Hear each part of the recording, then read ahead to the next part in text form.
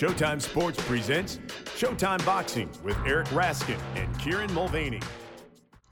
Hello and welcome to another edition of Showtime Boxing with Raskin and Mulvaney. With my co-host Eric Raskin, I am Kieran Mulvaney. And Eric, since we last talked, I've had a fun but exhausting week. My brother came to visit from England, as I mentioned to you, I think, and it's the first time I've seen him in 3.5 years, and it's the first time he's visited me here in Vermont. And I figured there was no better way to introduce him to rural America than the particular joy of a rural 4th of July parade. And he seemed to enjoy the whole experience, actually, I think. And of course, you know, I'm sure it's the same case with you. I always take advantage of having a visitor to go to all the nearby places I normally would never actually make the effort to visit. So I actually got to be a tourist in my own state. So that was good. Fun. So, but I'm kind of pooped. I am not used to having other humans in my house for so long, and he's gone, he's back, he's happy, he's in England, and I enjoyed it, but I slept a lot immediately after he left. Right. I am pooped, but well, you would know what it's like to suddenly feel free. Although, as my house guest departed, I believe that your new bachelor existence we talked about the other week is been a bit interrupted. Yeah, you know, I had a good run, Kieran. 7 days of just me and man's best friend Otis in the house. Nice. Some high-quality napping and TV binging got done. Nice. But now I have some unexpected house guests. I got the call from my kids' summer camp as COVID starts to spread there, as COVID is wont to do, that my daughter tested positive, as did one of her best friends. And that friend is from Canada. And the camp's protocol is to send home anyone who tests positive until they aren't positive anymore.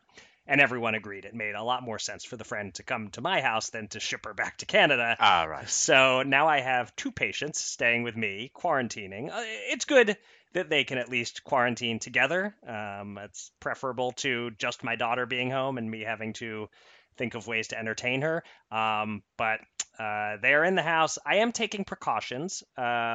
But still, this might ultimately prove a test of how much immunity I have from infection to this particular variant now, about 2 months after getting some similar variant. So fun times, Kieran. You know, I gotta say, I see the boss man, Steven Espinoza, on TV sitting ringside, always wearing a mask. He's usually the only person on the screen masking. There's a chance he's just smarter than everyone else. It turns out COVID is like real and like still here and stuff, and it's interfering with my alone time, which is really not cool. So is Eli the last one standing in the house now? No, he was the first one not standing. Okay. Yeah, he got it back Okay. in January, well before any of the rest of us. So Otis then. Right. We haven't been testing Otis, but as far as we know, he is COVID free. Oh man. Oh well, but the plan is once they test negative, you get to ship them off again, and although of course then Robin will be back. So Exactly. At the bare minimum, they will have 1 day of overlap where my wife is home before they go back. Hopefully it is the bare minimum, and they do get to go back to camp on the soon end of the possible spectrum. But yeah, so no, my alone time is over. It's done. I had my fun. I got most of the TV watching done that I intended to, but I did still have a few days of TV watching plans in me that have been scuttled somewhat. oh well, maybe it's all for the best. Robin will come back and she won't notice a crack in the Fabergé egg. Wait, what is that? Risky Business? This is Risky Business. Wait, another Risky Business reference? I like the movie. I was young when it came out. What can I say? It was a formative experience. I had a crush on Rebecca De Mornay. What do you want from me? Okay, the last part I can definitely relate to. All right. This week on the podcast, we will extend to our streak of episodes with an interview with a fighter with the surname Martin. After we got to know Frank the Ghost Martin last week, this week we'll share our conversation from International Boxing Hall of Fame induction weekend with the one and only coal miner's daughter, Christy Martin. We'll also talk about Jake Paul switching pay-per-view opponents from the half-brother of a heavyweight champ to the son of a heavyweight champ.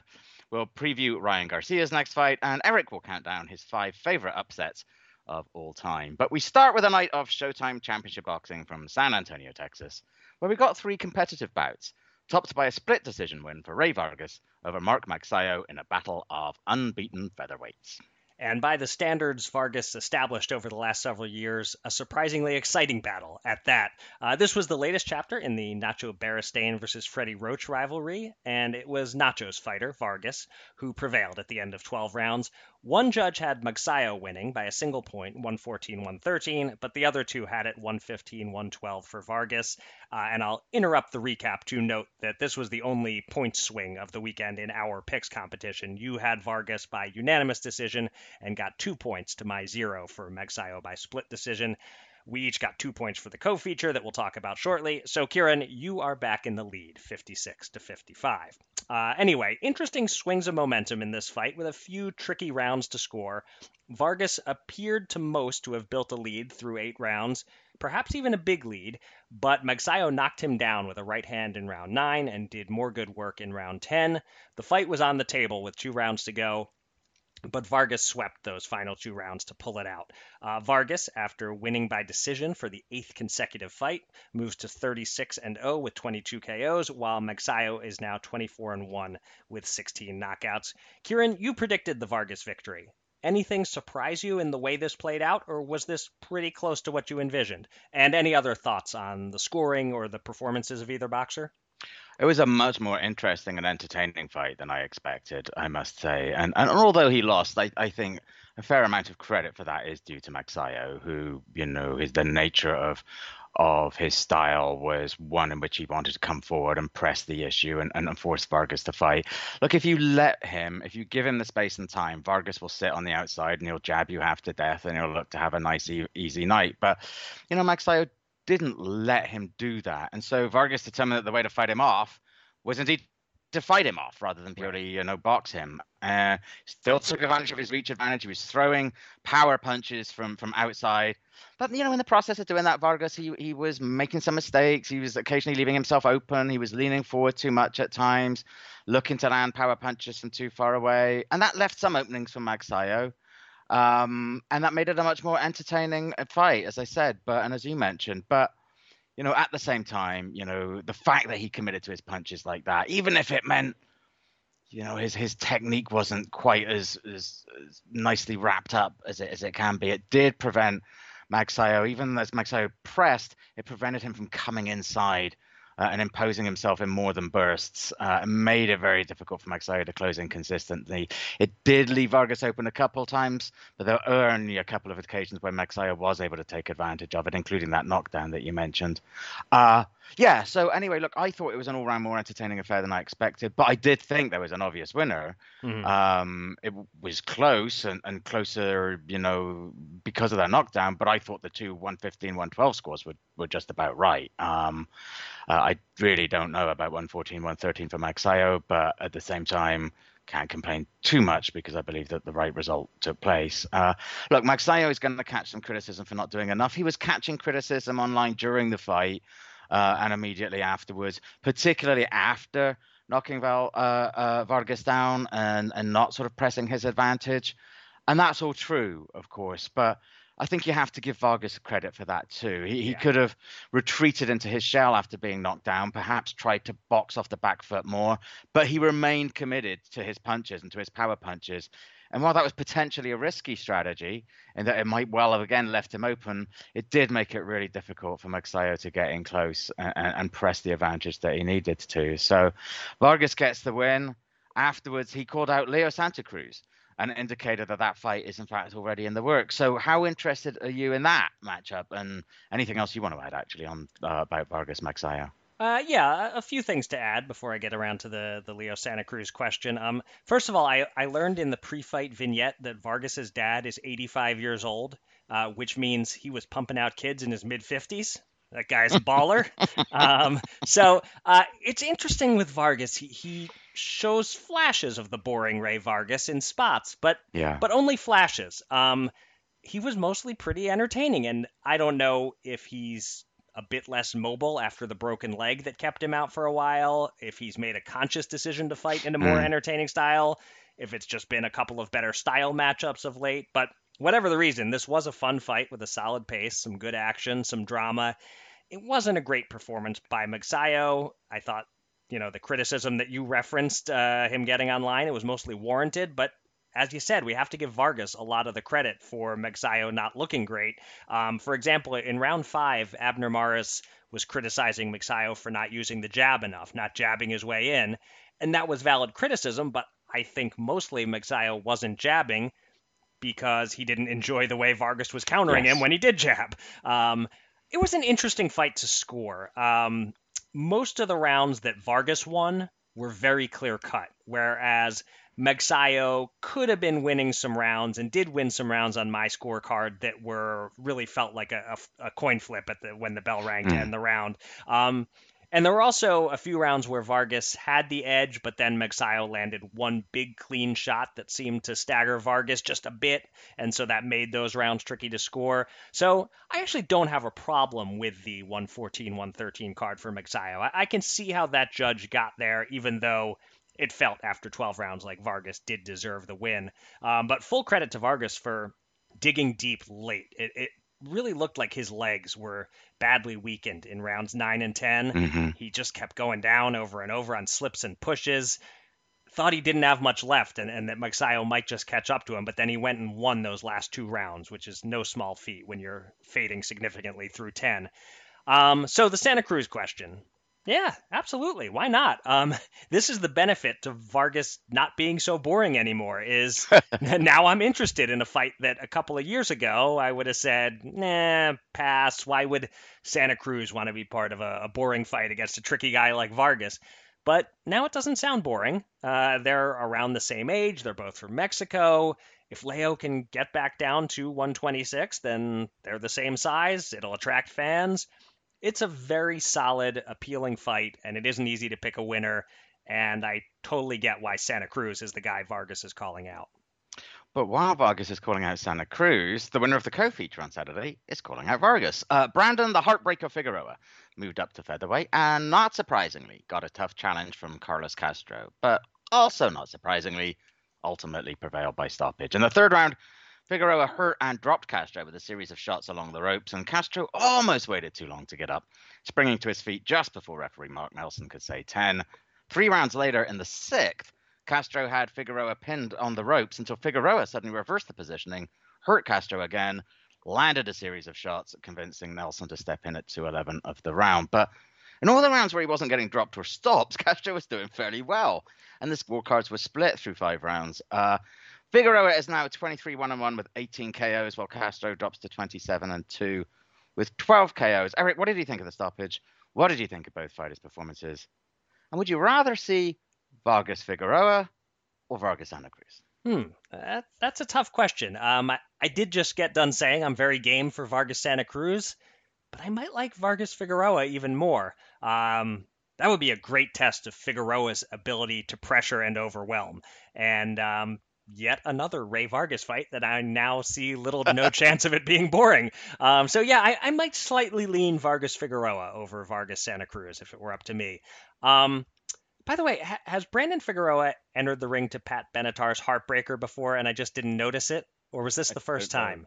I don't know. Yeah, okay. So at the very least, you didn't notice it either if he's done it before. It's an obvious choice, but a really good one. I'll take that over some modern day rap song I've never heard. Now get off my lawn. So it was interesting with this fight. I predicted last week that with Luis Neri's success from the southpaw stance against Castro, that Figueroa would probably fight out of that stance a lot, and he did go right to it in the opening round. But then it appeared to me that Brandon was more comfortable in the orthodox stance, so he didn't stay southpaw for all that long. Kind of kept going back and forth a bit, but mostly fought out of the orthodox stance. That third round, very weird the way Castro almost didn't beat the count. Either he was really hurt by a body shot in that sequence, and 9.5 was as soon as he could get up, or he lost track of the count. Either way, he did beat it, and man, those CompuBox numbers from Figueroa that round, 46 landed, 134 thrown. Crazy. As for the stoppage, full disclosure, I bet not 1, but 2 pizzas on Figueroa by KO. I found it at plus 160, which was great value, because clearly that was always the most likely way this fight would end. You and I both picked Figueroa by KO, so I had to bet it. And then I noticed another sportsbook I use had it at plus 180. so I had to bet it a second time. So with that in mind, I was not at all sad to see Nelson stop the fight. In the moment, it did feel premature, but on the replay, I counted 14 unanswered punches. All of them landed at least partially. A few of them were very clean. One of them was a right to the body that may have frozen Castro and prevented him from fending off the rest. Castro didn't complain afterward, so my sense is that Nelson actually made a great read and stopped it at the perfect moment, but again, I'm a little biased because of my wagers. The opening bout of the triple header featured last week's podcast guest, Frank Martin, but he had a short notice opponent change. Hard punching Ricardo Nunez fell out, so in stepped Jackson Marinez, more of a boxer and less of a puncher, and arguably more of a test than Nunez was going to be. Marinez made life difficult for Martin for a while, won 2 rounds on 2 judges' cards and 3 rounds on the third scorecard, but Martin's power broke through in round 9 and he dropped Marinez with a series of left-right combinations with 10 seconds left, and just 30 seconds into round 10, the fight was stopped as Marinez was on his way down a second time. Kieran, what did you think of Martin's performance, and how important was him rallying to get the knockout in terms of raising his stock? I thought that ultimately it was a very good performance. It was an interesting change of opponent. I mean, granted, Marinez was available because he was scheduled, I think, to fight on the undercard, but he was such a different kind of opponent to Nunez. A boxer instead of a brawler. Martin had so little time to adjust and adapt, and so he ended up having to do that in the course of the fight instead of being able to sort of do so in training or in preparation. What I liked about what Martin did is that he had to adjust not once, but a couple of times in the fight. Marinez came out and had a pretty good opening round. Then Martin began to sort of take the initiative, figured him out a little. Then Marinez sort of came back at him and was timing him very well in like rounds 5 and 6. And it looked as if, maybe Marinez is going to take this back from him again. And then Martin figured him out a second time. And then when he had figured him out, he felt confident enough to step forward into his punches and then really let his hands go. And when he did that, then it was all a snowball effect, and he took greater control. And Marinez really, once Martin really let fly with his punches, had nothing at all to combat him with. Marinez finds himself now on a rough 3-fight loss streak, but as we all know, he should have gotten the decision against Rolly Romero. Yeah. Richard Comey is a pretty good boxer. There's no disgrace there. So for Martin to achieve a clear win against somebody who's been losing or, quote, losing against opponents of that caliber, I think it's a really good statement. And, yeah, to your point, especially the way in which he stepped it up toward the end, yeah, that was really important for him in terms of making a statement. I noticed that there were a lot of comments online. There were a lot of wows and impressives and great wins, in the immediate reaction for that. And yeah, I think that's definitely going to stand him in good stead. Look, what I like about Frank Martin, among other things, is that he's a thinker in the ring. Despite the fact that he didn't have much of an amateur career, that he turned pro late, that he didn't even start boxing until 18, as he talked to us about last week, he's really mature and relaxed and cerebral in there. I love the way that he has the confidence to figure his opponent out and then step it up a notch. We sort of, when we were predicting it and previewing it, figured there might be an element of that against his scheduled opponent, Nunez, and he did that again here against Marinez. I like the look of Frank Martin very much. He says he's the most overlooked man at 135 pounds, and not anymore, I suspect, on the basis of that performance. Yeah, he just doesn't seem at all when he's in the ring like a guy who came to boxing late. He doesn't have that feel to him. He looks very comfortable and fluid and looks like a guy who's been doing this all his life. Yeah, he does indeed. One other fight of note this past week, not on Showtime, instead on DAZN, earlier in the day, Saturday, from Greenwich, England. A mild upset, I guess, in the heavyweight division. Derek Chisora avenged his 2016 split decision loss to Kubrat Pulev with a split decision victory of his own, scores of 116-112 in each direction, and a decisive 116-114 for Chisora. Both fighters are several years past their primes, but they made for an entertaining scrap. And afterward, Chisora, who snapped a 3-fight losing streak, all against high-quality opposition, called out Deontay Wilder. Eric, bad idea or very bad idea? And what did you think of this fight? Did the right guy get his hand raised? I'll go very bad idea. Awful idea. Terrible idea. Horrendous idea. Chisora is way too easy to hit. and he also has an excellent chin and a big heart. So kind of a disaster in the making there.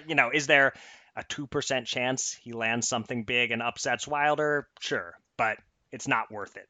Chisora versus Pulev was a nice reminder that if older fighters insist on continuing to fight, they should do so mostly against fellow older fighters. This turned out to be a very good, very even matchup between a 38-year-old and a 41-year-old who are both slow as hell. Remember those videos of Jake LaMotta shadow boxing in front of the mirror when he was in his 80s? He would have beaten Chisora and Pulev to the punch. This was fun stuff, though. The action mostly built as the fight went along, and once again, I have to do the full disclosure thing about betting. I took a shot on Chisora by decision at 6.5 to 1. So big time pizza party happening this week. Now I did also have one losing bet this weekend. I bet on Mike Sayo by decision at a little better than 2 to 1. So I want to make clear, I wasn't perfect, but all in all, one of my best boxing betting weekends ever. But again, I'm probably not to be trusted when I say that I think the right guy got the decision. I was scoring round by round, but I can't say I was scoring really carefully. And I had it 7-5 Chisora. Certainly could have seen 6-6. Very close fight. But I do think the judges got it right. This wasn't a homer decision in England, I don't think. We have a fairly light weekend of boxing ahead. No Showtime fights, just one low-profile televised card on Friday and one semi-high-profile card on Saturday. On Friday on ESPN from Temecula, California, the headliner is a 10-round battle of unbeaten junior welterweights Arnold Barboza Jr. versus Danielito Zorrilla. And the next night on DAZN, staying in Southern California from what is now known as Crypto.com Arena, unbeaten lightweight star Ryan Garcia fights for the second time in 3 months. Garcia, 22-0 with 18 KOs, is following up his lopsided decision win over Emmanuel Tago with a fight against Dominican veteran Javier Fortuna, who is 37-3-1 with 26 knockouts. I'm reaching the point where my interest in seeing Garcia against solid but not quite top 10 level opposition like this is waning. How about you, Kieran? Does this fight interest you? Is Fortuna at about a 5 to 1 or 6 to 1 underdog, according to the sports books, a live underdog? First of all, Crypto.com Arena is never going to sound right. And there's going to be a time in the future where people are going to look back on us and wonder what our obsession with the whole crypto thing ever was. I suspect that time is going to be 2023. Right. I think it's all falling apart very rapidly. But anyway, yes, look, I hear you with regard to Ryan Garcia, actually. Fortuna is a perfectly good opponent. He's a really solid one. He's generally only fallen short against good to very good opposition. He's a good measuring stick. But, look, we've seen Garcia wipe out Romero Duno. We've seen him get off the deck to knock out Luke Campbell. We know he's good, possibly, maybe, probably even very good. If he defeats Fortuna, and especially if he beats him comprehensively, we'll know more about exactly how good he is or appears to be. The thing is, Garcia makes a lot of noise. There's a lot of stuff that goes along with him and being him. And obviously, yes, a large part of that is being a social media star and being a good-looking lad and all of that. But ultimately, he is going to have to back it up in the ring. He's doing that so far. But the others are starting, the other sort of rivals around that, where he is in lightweight are starting to make bigger noises and show their class more. Teofimo Lopez took on and beat Lomachenko. George Kambosos beat Lopez. Devin Haney beat Kambosos. Gervonta Davis has been beating a sequence of good opponents. And here's Ryan Garcia facing good opponents, but no one you think, oh my God, I really wanted to see him face that guy. He's beginning to come across a little bit. And yes, I recognize that, he had interruptions to his career. Right. But he's beginning to come across a little bit as that kind of the over anxious dad at a T-ball or little league game who's screaming at the umpire and shouting about how good his kid is, but doesn't actually ever want to do anything except be on the sidelines or be and just sort of scream and shout at people. He is going to have to commit at some point. He can still have that social media following, and that's still going to happen. But at some point, the others are starting to, if not facing each other the way we wanted to, they're starting to face really good opposition. And Garcia needs to kind of step that up a little bit soon. I kind of think if his outside the ring profile were a little lower, maybe his current level of opposition wouldn't grate a bit or Right. become as underwhelming as it's threatening to. Let's put it that way. But yeah, look, given the whole package, Fortuna's a fine opponent. But I don't think he's an especially live underdog. I think it would be a shock if he were to win, because I do think that Garcia is good. And I think that we do want to see him kind of step it up and stop fighting with Canelo, stop getting into all these different spats, get the win against Fortuna, look good. And then let's really start to step it up, Ryan. We really need to see what you have. Yeah. All right. We are going to throw it now to another interview we conducted in Canastota during Hall of Fame weekend with Christy Martin, part of the inaugural class of modern women's fighters in the Hall. She and Lucia Riker were the two elected in 2020. And after a 2-year wait due to COVID, Christy and the rest of the class of 2020 finally got inducted.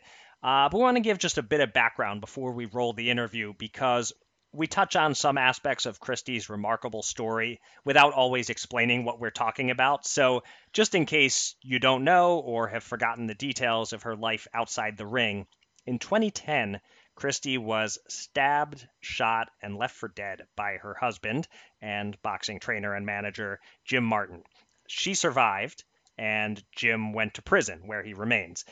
After all that, Christy came out of the closet, and in 2017, she married Lisa Holowine, an opponent she'd beaten back in 2001.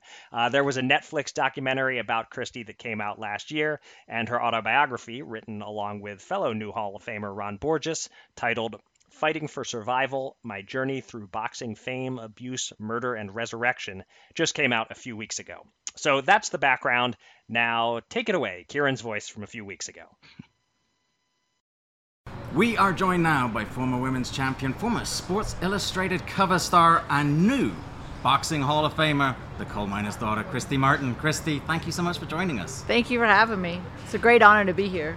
And congratulations on your Hall of Fame induction as part of the first class of the modern female fighters going in. Were you expecting, when you saw, I'm sure you were aware of some of the names on the list, were you kind of expecting that, you know what, I might be one of the two that's getting the call, or were you caught off guard when you got the call from Ed Brophy? Well, I definitely was hoping, but, as you go through the list and you see the names, you're like, oh my, and you know that there were a lot of, especially male media members that weren't so happy about Christy Martin back in the 90s because they weren't really supportive of women's boxing. So you just didn't know. I mean, which way is it going to go? Will I get the call? Will I not? But when I got the call, of course, I was very excited. When you think about everything that you had to do, the extent to which you were a real pioneer, I mean, you were on Don King Showtime pay-per-views, for heaven's sake. Well, how does it make you feel now to look at, say, Katie Taylor and Amanda Serrano selling out Madison Square Garden and knowing that you played a role in helping that to happen? I hope I did play a role in helping that be easier for them. But I'm so proud of both those fighters. And I was fortunate enough to be in the Garden that night. And I'm so glad I was there, because to feel the emotion and the excitement, they not only sold out the Garden, but they left everybody standing on their feet. Yeah. And I said over and over, everybody that left the Garden or turned off their TV that night, they didn't say anything about that being a woman's fight. Right. They said that was one hell of a fight. Yeah. Right. And it didn't matter if it were 2 women or 2 men or 2 dogs. It was a great fight. Yeah. Do you feel like your career you've sort of gotten more respect retroactively because of, as you said, at the time in the 90s, people were like, oh, Christy Martin, women's boxing, it's a sideshow, whatever. Because of the way that the female side of the game has progressed, do people treat what you did with more respect now, you feel, than maybe was the case back then?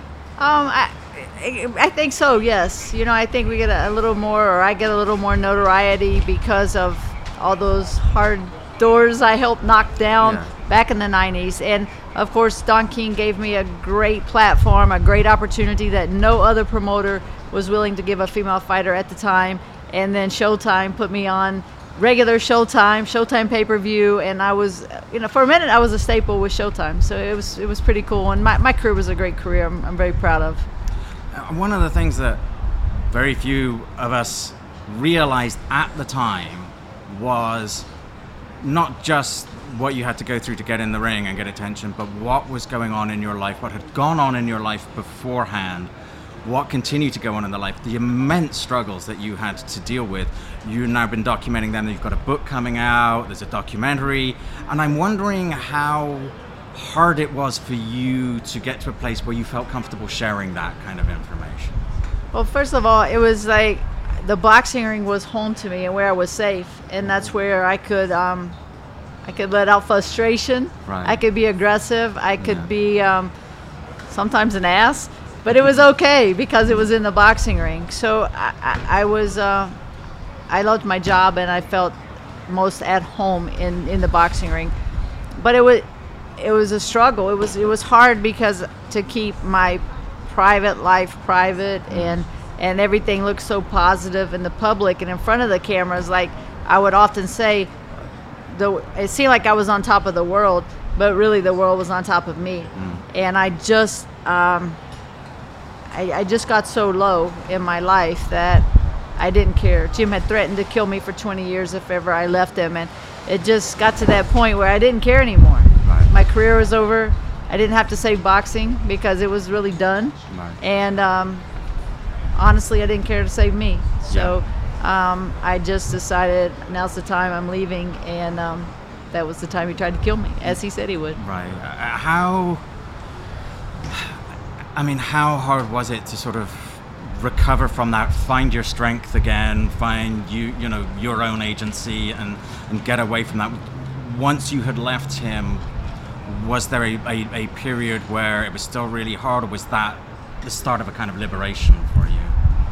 It definitely was the birth of a new person, but the problem with that new person being born, that I have all these years of Jim Martin's voice in my head telling me that I wasn't good enough, and I wasn't, no one liked me, and the boxing fans hated me, my family hated me. He had me convinced that I truly was alone in this world.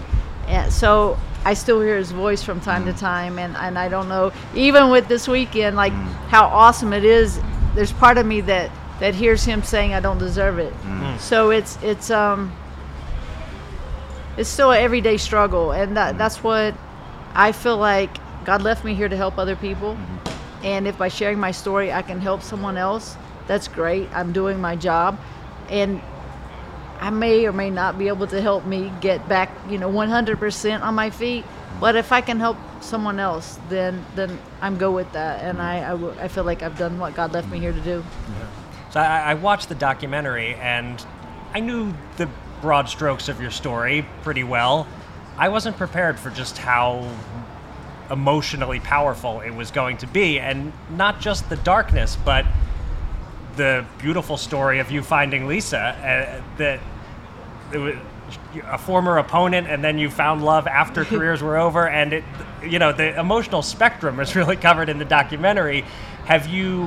What's the reaction been like since it came out, in terms of just like people coming up to you and being inspired by all different aspects of your story? It's been overwhelming. I mean, when I say from around the world, I literally mean from around the world. I've gotten messages, and what has touched me the most is the messages from the men. And the men are saying, thank you so much for sharing your story, because you helped my daughter. You helped, and maybe it was a way that the fathers, it gave them a leeway into talking to about whether it be domestic violence, sexuality, just being the underdog, be what you want to. My dad always told me, you can be the president of the United States if you want to be. You be anything you want. Nothing can hold you down. And so I guess I just, in some ways, lived by that. But I was, so torn, because and one side of me wants to be positive, and then Jim Martin was so overwhelmingly beating me down and just tearing me down each and every time something positive happened in my life. Was it tough to watch back the documentary, seeing Jim interviewed in there and having him weighing in on all these things that happened? Yes, and to be very honest, I thought maybe he'll show some remorse. Maybe he'll have something, he'll say something that I'll feel like he's sorry.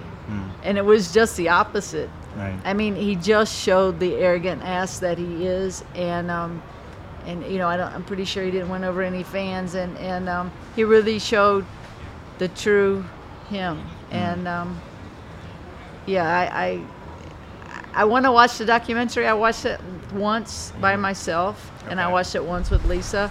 And I would like to sit and watch it again, but I really just hate to hear his voice. Understandable. So it's tough. Yeah. But there's so many good things. I mean, all those Don King days and the Mike Tyson stuff. It's some really good stuff that's in that documentary. So it's not all bad. And particularly the Deidre Gogarty fight on Showtime that opened the door for everything that followed. Do you ever catch yourself thinking about if that hadn't played out the way it did, the whole story is completely different? Absolutely. I mean, if Gogarty wasn't so tough as nails, and had she, I think I knocked her down in the second round. She got right back up and just fought like hell. Probably if I hadn't bled everywhere, there were so many things that if this hadn't happened, probably the career wouldn't have been what it was. So it just took every little piece to make it successful and to lead us here this weekend. It must seem, looking back on it, almost like a whirlwind, not only because of the sudden fame, the kind of attention that no female fighter had had to that point, all of those elements that must have been great and positive, and yet also there's all this negative stuff going on in the background. Looking back on it all must be just this strange whirl of emotions and feelings. It is, and different times people have asked me, would I do anything different? What would would I change something? Would I not do the career? And because my personal life and my private life were so intertwined, how can I say I wouldn't have done one without the other? Because I couldn't have done one without the other. Right.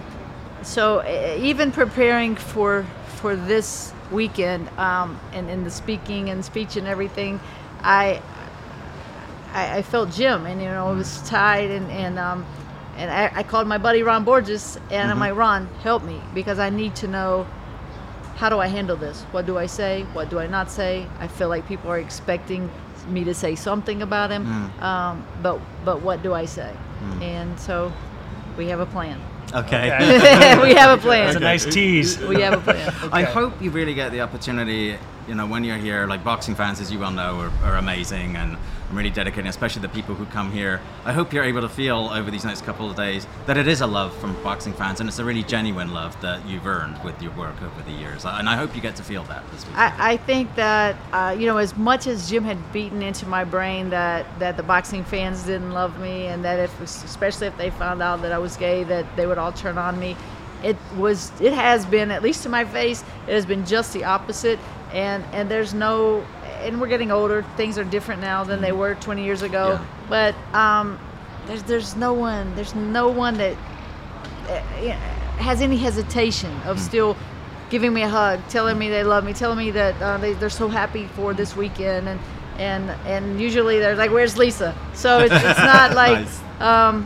There's just no hesitation, and it seems like I've had full acceptance. Good. Great. And finally, anyone watching the video can see you're wearing the Christy Martin Promotions logo on your shirt. Yes. How do you like being on the promotional side of the business? I absolutely do not. I mean, it is so hard.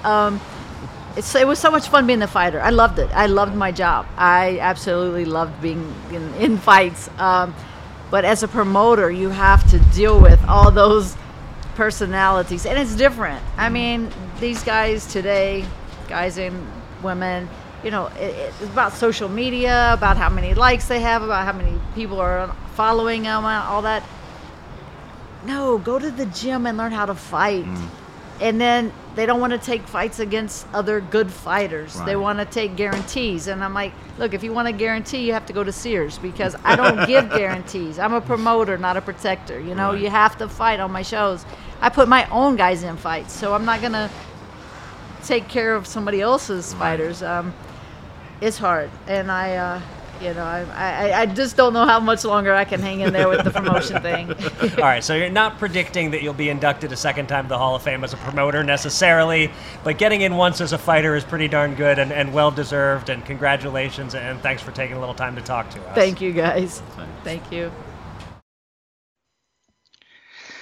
Thanks very much to Christy Martin. I really enjoyed that interview, and I was really struck when we were talking to her about how clearly she remains damaged and diminished, not just by the obvious physical abuse and by the attempted murder, but also the way in which also the emotional abuse, the way she's trying to rebuild her self-belief and self-confidence. You could tell, couldn't you, that she only kind of sort of believed all the things we were saying to her about how appreciated she was and all that she's done.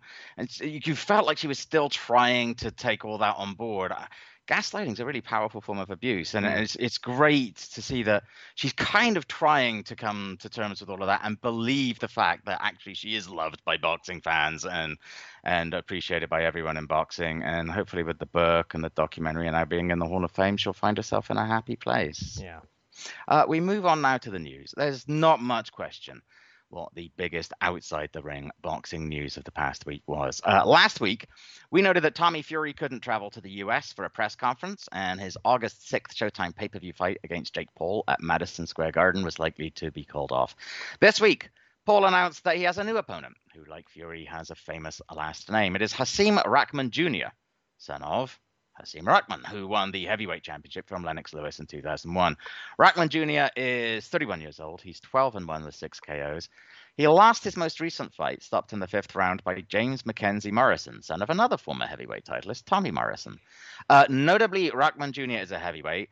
Most of his fights, he's weighed between 210 and 230 pounds, whereas Paul fights at about 190. So for this fight, there is a 200-pound limit at the weigh-in, and then the day of the fight, weight check, where, according to Dan Rafael, the fighters cannot be above 214. So Jake Paul is still taking on an actual pro boxer as he'd planned to. He's again found one with a meaningful name and a good record. Eric, what's your interest level in this relative to Paul Fury? And is Rahman, in fact, a tougher opponent than Fury was going to be? I think probably yes. This is a slightly tougher fight than Tommy Fury would have been, although they're in the same ballpark. Rahman and Fury are both actual pro boxers who haven't yet beaten anyone any good and are probably somewhere on the club fighter level. But it still does represent that step up we've been looking for. Now, Paul and Rahman sparred about 18 months ago. So Paul taking this fight suggests to me that he felt he did okay. Some have speculated Rahman was taking it easy on him when they sparred. However well Paul did or didn't do when they sparred, he has progressed a bit as a boxer since that time 18 months ago. So, I don't know, definitely still an intriguing fight for him. A fight where I guess he should be a slight underdog. I watched Rahman's loss to Morrison, who appears himself to be nothing special. Rahman was doing okay, but really started running out of gas after a couple of rounds. Got caught, got dropped, got up, and vehemently protested the stoppage. It actually reminded me a lot of his dad complaining when the Tua fight in '98 got stopped. Anyway, he needs to get in better shape. Otherwise, Jake Paul can just try to get it into the middle rounds and figure that Rahman will be ready to fold. So maybe this 200-pound limit works to Rahman's advantage. You know, as long as he's not killing himself to get down to 200, he'll be getting himself in great shape, and he'll have a bit of a size advantage and maybe be fighting at what is actually his best weight. We'll see. I'd say I'm a tiny bit more interested in Paul Rahman than in Paul Fury, but I'm not sure the same is true of the general public. As the Fury name resonates currently, the Rahman name only resonates with old farts like us. Yeah, I think that's right. I agree with you on just about every level there, actually. And that was absolutely my same thought in regards to how well will it do or how attractive is it to people not like us. And the other thing is Paul is now what? Is he 4-0, 5-0? He's one of those. 5-0. And now he's taking on a pro boxer with a 12-1 record. Now he's taking on that pro boxer with a 12-1 record because he doesn't think he's any good and he can beat him. But he's a 5-0 fighter taking on a guy with a 12-1 record. Now he's starting to do what a boxer should be doing at 5-0. And, you know, that's perfectly fine.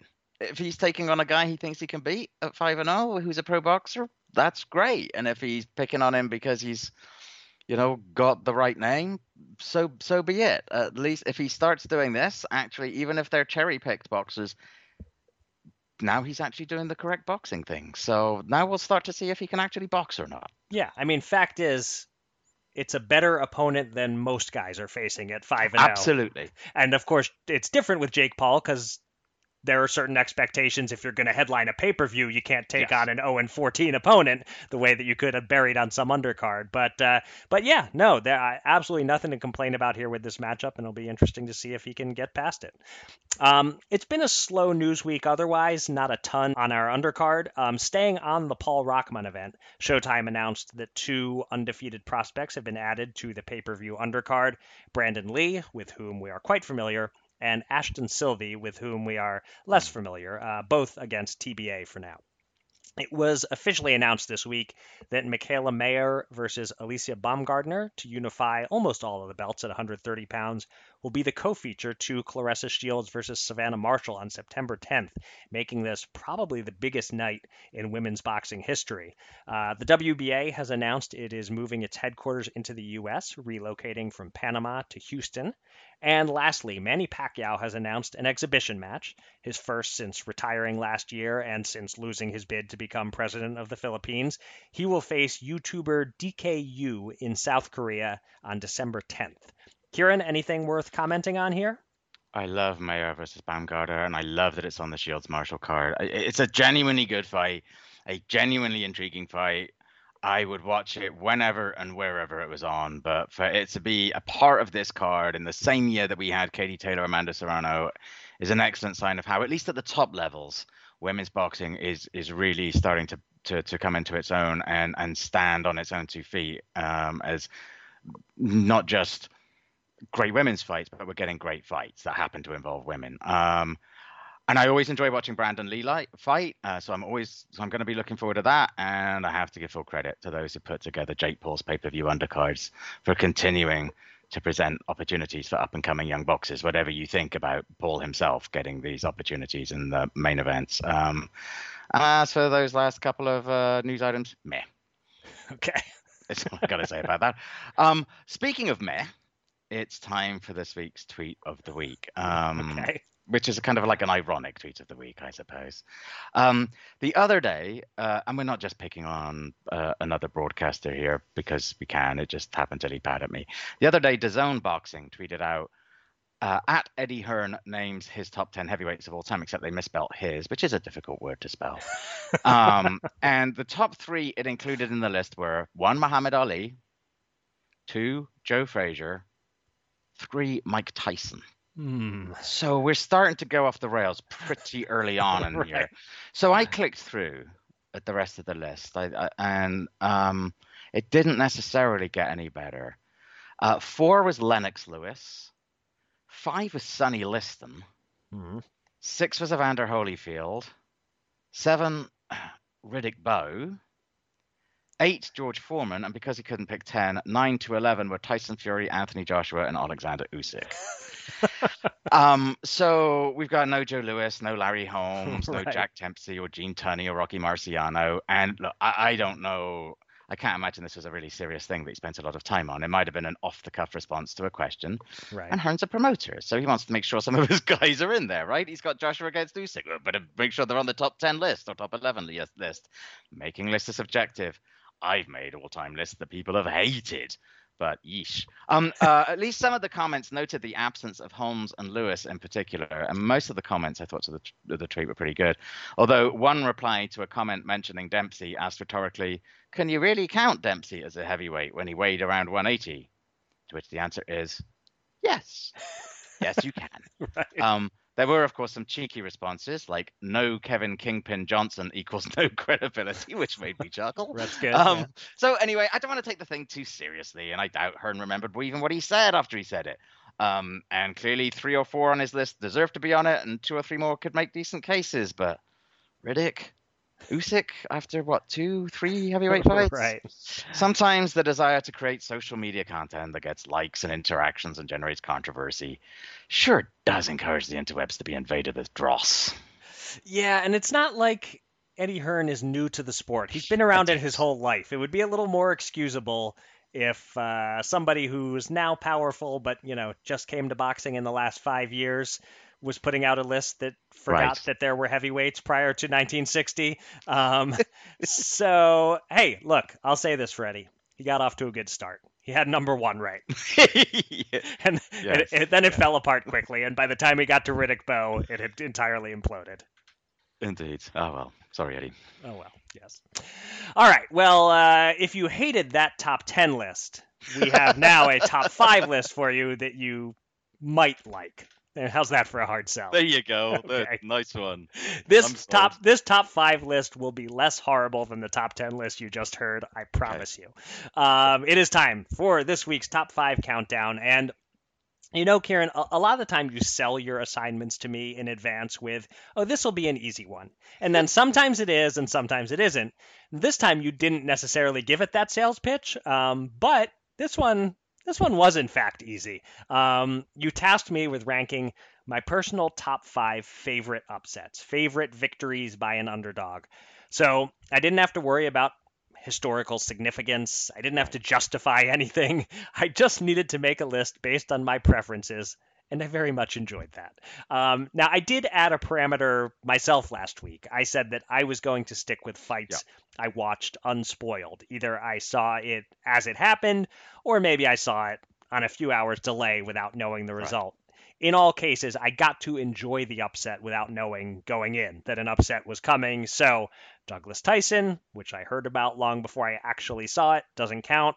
Other classic upsets from generations ago don't count. Every upset on my list took place between 1997, when I started covering boxing, and now. So let's get it started. And at number 5, this is the one on my list where I'm sort of tweaking the definition a bit. I'm leaning heavily on the word favorite, it being my favorite, and not as heavily on the word upset. It was an upset, but that is definitely not the first thing people think of with this fight. I didn't have anything else in my top 5 that I attended in person, so that was one more reason to make sure and squeeze this in here. At number 5, I have Mickey Ward, Arturo Gatti, 1. People may forget now, but Mickey was about a 4-1 underdog. People were writing him off. He was coming off a loss. Gatti was coming off his excellent win over Tehran Millet. I was just about the only journalist I knew of picking Ward to win, because I just knew he wouldn't fold like Millet did, that he would keep coming, and it was at least going to be a tough fight for Gatti, no matter how big the skill gap. So anyway, it was an upset, and it's my all-time favorite fight, so it kind of has to be one of my favorite upsets, even if the fact that it was an upset is not a defining quality of the fight the way it is for everything else on my list. That's interesting. I'd completely forgotten that aspect of it.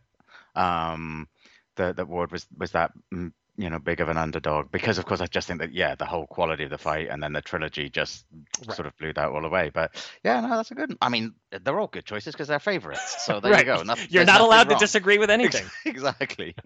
All right. My number 4 is the classic old man beats young buck fun upset. The old man is Michael Carbajal, who was only 31, not that old, but that was quite old at the time for a junior flyweight. He was up against 20-year-old Jorge Arce. This was supposed to be a passing of the torch, and most of the way that's what it appeared it was going to be, until Carbajal, hopelessly behind on the scorecards, landed a stunning right hand in the 11th round, and Arce went down and couldn't recover, and Carbajal scored the shocking win, and most remarkably, never fought again. What a way to go out. What a fun upset. Since I didn't watch Foreman Moorer happen live, this is maybe as close as I can come with a semi-washed old guy scoring a come-from-behind one-punch knockout.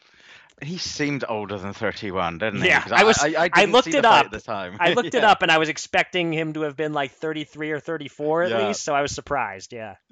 I didn't see the fight at the time. I can't remember where I was when I saw the result, and I just remember thinking, A, wow, Michael Carvajal's still fighting, and B, what a big upset that was. That's a good one. Okay, so the two fighters on the wrong end of my upsets so far were not necessarily fighters anyone was rooting against. Nobody hated Gatti or young Arce, as far as I know.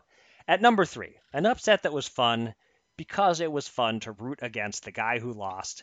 I'm talking about Naseem Hamed, suffering his first and only loss against Marco Antonio Barrera in 2001.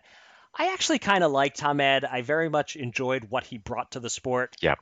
But he was also a pompous a-hole, and he'd pretty much worn out his welcome by this point, and he was widely expected to beat the smaller Barrera, but instead, Barrera boxed circles around him, frustrated him, landed some of the most clean shots imaginable on the perpetually off-balance Hamed, and then became a legend by running Naz into the turnbuckle en route to a lopsided points win. If you didn't take joy in watching this unfold, you were either related to Naz or dead inside. It's funny. He was the big favorite, of course, but I will never forget. I went into it thinking, this, maybe Barrera's going to win this. Partly from looking at Emmanuel Stewart's face when he had been ringside commenting on Barrera's previous outing, and I forget who it was Jesus Salud. Yes, Jesus Salud, and Yeah. Stewart makes the comment. I think we just picked the wrong Mexican. Yep. Yeah, he was. It's not that Hamed was a huge favorite, but he was a favorite, Yes. and I don't remember too many people actually predicting the upset. No, agreed. All right, number 2 for me. Nothing against Anthony Joshua, but come on. What could be more fun than a fat guy beating up a guy built like AJ and claiming the heavyweight title in the process? Yes, Madison Square Garden, Andy Ruiz, Anthony Joshua. This is, in terms of the odds, the biggest upset on my list. It was nearly unthinkable going in. Yeah. We knew Ruiz had skills. We knew he had great hand speed for a heavyweight, but come on. This wasn't supposed to happen. Ruiz went down in the 3rd round, according to script. But then he deviated from the script, and it was just a delight watching the fat guy knock out Joshua and then chubbily jump for joy afterward. I hope I don't get accused of body shaming. I also hope I don't get accused of being anti-Brit after Joshua and Hamed back-to-back. But this is just one damn fun, shocking upset. Yes, indeed. That's it? That's all you got for me is yes, indeed? But it was. Well, the other You're running out of steam, Kieran. The other thing that's particularly enjoyable about it was just the fact that Chris Mannix confidently predicted the imminent demise of Andy Ruiz after that first knockdown, and it gets extra points for that. A composed and ferocious finisher, something like that. That's what it was. As Joshua, First finisher. That's right. Yes. Yeah. I mean, commentators curse. We can all do it. Right. But it was Chris, so it was funny. Okay. All right. Lastly, take the joy of watching Naseem Hamed get his comeuppance and multiply it by 50, and you have my number 1 favorite upset. This was an obvious pick from the moment I started thinking about the assignment. And it was a Showtime fight. Good to get a Showtime fight on here at number 1. I know it's coming. Yep, I am talking, of course, about December 14th, 2013. Marcos Maidana handing Adrian Broner his first loss at the Alamo Dome in San Antonio, site of this past weekend's fights, interestingly enough. Look, Broner is fighting on Showtime again next month.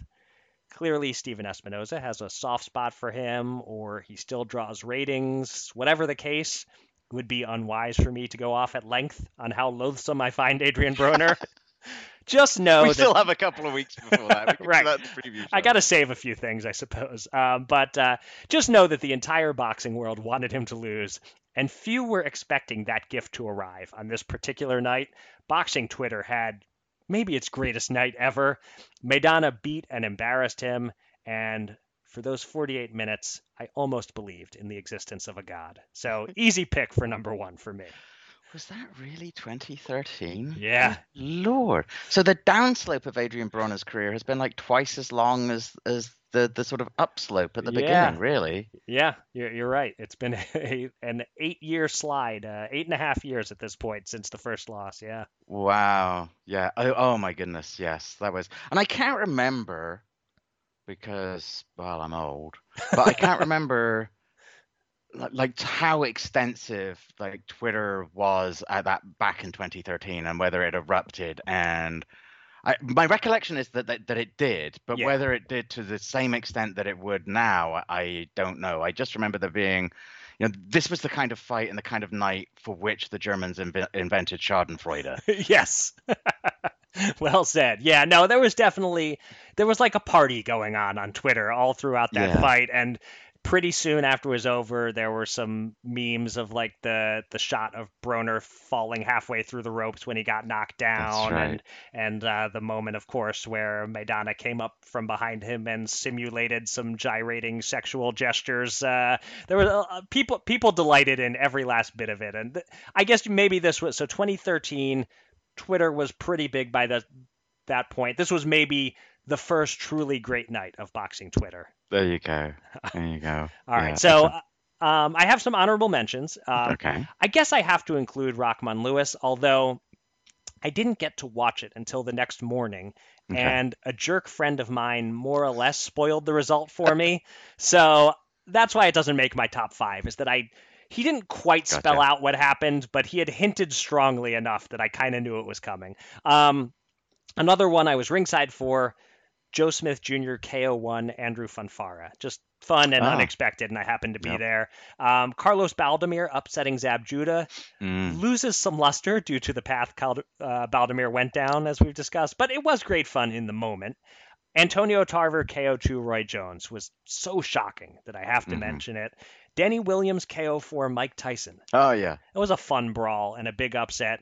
Hopkins Trinidad. Again, I was there, so that helps a little. It was historic. Still the greatest performance I think I've ever witnessed in a boxing ring, and not a massive upset, but an upset.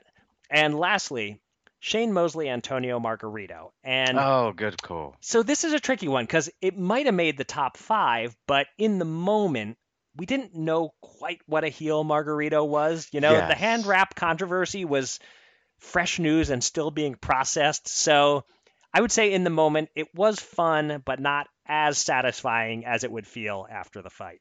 Gotcha. So those are mine. Thoughts? Any others that you'd like to mention? Yeah, I made a little list. I just sketched down 5, Okay. 2 of which just happened to make a big impression on me when I was a fan, and 3 of which I happened to be ringside for. Okay.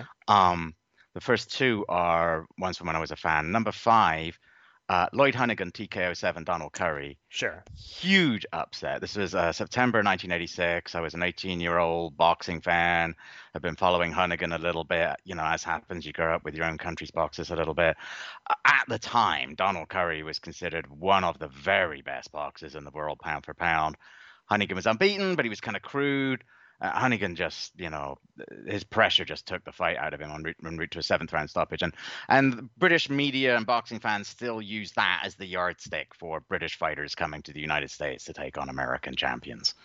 Number 4, I had Holyfield TKO 11 Mike Tyson, November 1996. I was still several years away from ever being ringside or writing about a fight. I remember I watched this alone on pay-per-view on my small TV in my apartment on DuPont Circle in Washington, D.C. I didn't even really have boxing fans among my friends. And the reason I put it on here is I remember afterwards, I was like so in shock that I had to go for a walk around the block in the hope I'd bump into other boxing fans who were also going for a walk around the block in shock just so I could find someone to talk to about it. The top 3 I was all ringside for. 3, Layman Brewster TKO 5 Vladimir Klitschko.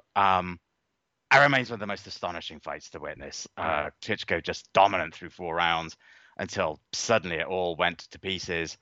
Watching Klitschko just suddenly look to hit the wall, then go down, and that whole business of him trying to crawl to the corner while Manny Stewart just looked frozen in just disbelief or lack of comprehension. Batshit crazy. Number 2, Kevin McBride over Mike Tyson. Okay, right. Memorable because it was the last pro bout of Tyson's career, and I was there. And who would have thought that the last fight of Tyson's career would be against that opponent in that location? I was in the first couple of years of my boxing writing career. I was mostly contributing freelance pieces for ESPN while working full-time as a communications consultant for Greenpeace in Washington, D.C. And the fight actually took place across the street from the Greenpeace office.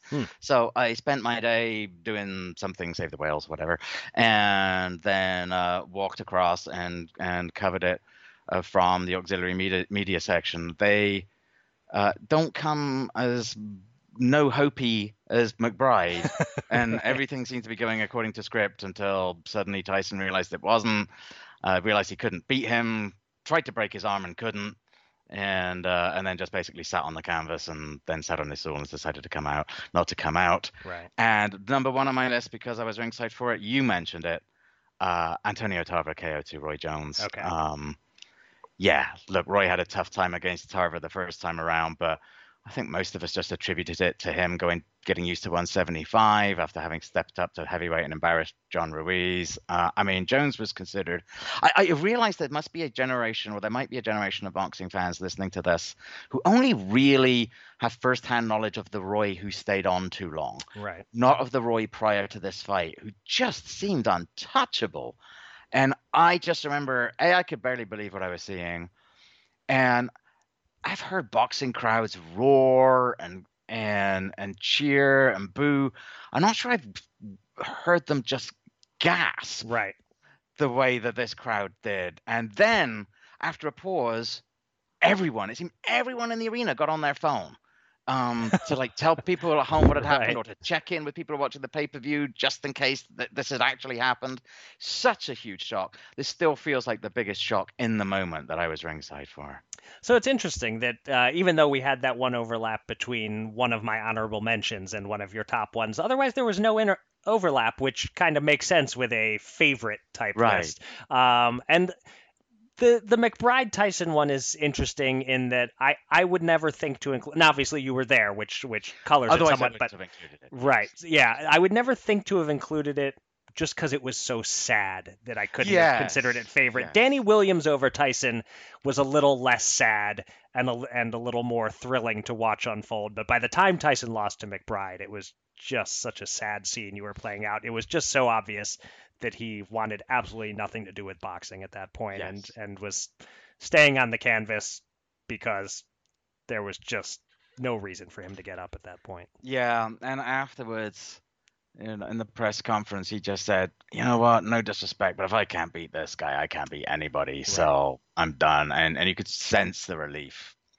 coming off him when he said that. And yeah, and and of course it's different reasons for them to be favorite. The Schadenfreude reasons, like your Right. number one, Yes. or for me it was just the experience of being there for those Right. three, or of being a fan. And so yeah, maybe we should pick favorites as a list more often because it's less likely to generate overlap and we have different reasons for them to be favorites, perhaps. Yeah, I think as at least an occasional thing to frame Yeah. things this way, this worked out well.